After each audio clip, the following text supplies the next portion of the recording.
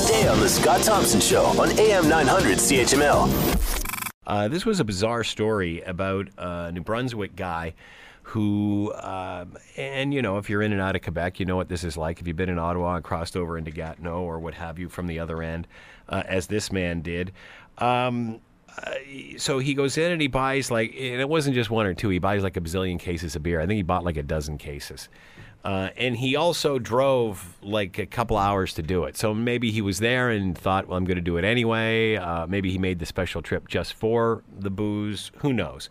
But as a result, you cannot bring, in New Brunswick, you cannot bring booze back over from other provinces because like us here in Ontario, they have a liquor control board of some sort, and they don't want you buying cheaper booze in another province because that means less tax dollars for the originating province. So as a result, Buddy goes over and gets loaded up and comes back into New Brunswick, gets pulled over and caught with this booze that's from Quebec. And as a result, he gets a $292 fine.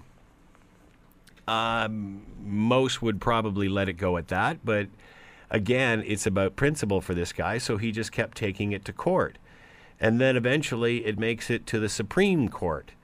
And now they're saying that this could redesign Canadian federalism. To talk more about this, Dan Malik is with us, health sciences professor, Brock University, and with us now. Hello, Dan. Your thoughts on this? I mean, when this first started, and I think we may have chatted about it, it was kind of a joke. Did you ever think it would get this far? Actually, yeah. I would, if you'd asked me if it could go to the Supreme Court, I probably would have said possibly. That's a good historian's answer. Yes.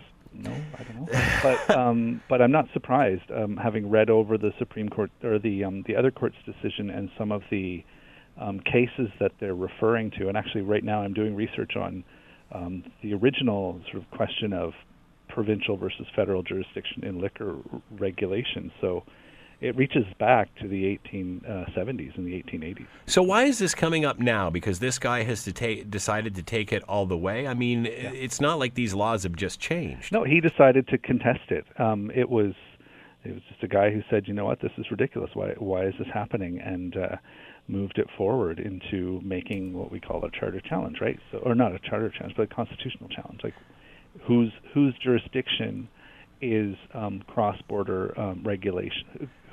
Whose jurisdiction is cross-border regulation? So I'm guessing most politicians don't want to touch this because it's one of those, don't tell anybody how much money we're making off of this. You mean most provincial politicians? Correct. Right? Yeah, possibly. The challenge is that, the provincial governments had the right to license liquor sale, but the federal government is involved in the purview of the federal government is in trade and manufacturing and commerce more generally, right? So provincial politicians have seen liquor regulation has been income for provinces and for municipalities, even for it was originally for decades. So this is something they don't want to be opened up again because it could change the nature of some of the revenue in places where there's a lot of where there's a lot of population on the borders, right? So Ottawa, Gatineau, and this area in New Brunswick isn't highly populated, but it could be an issue as well. In fact, I think the Ottawa, Montreal, Gatineau area is probably the biggest issue. Want to hear more? Download the podcast on iTunes or Google Play and listen to The Scott Thompson Show weekdays from noon to 3 on AM 900 CHML.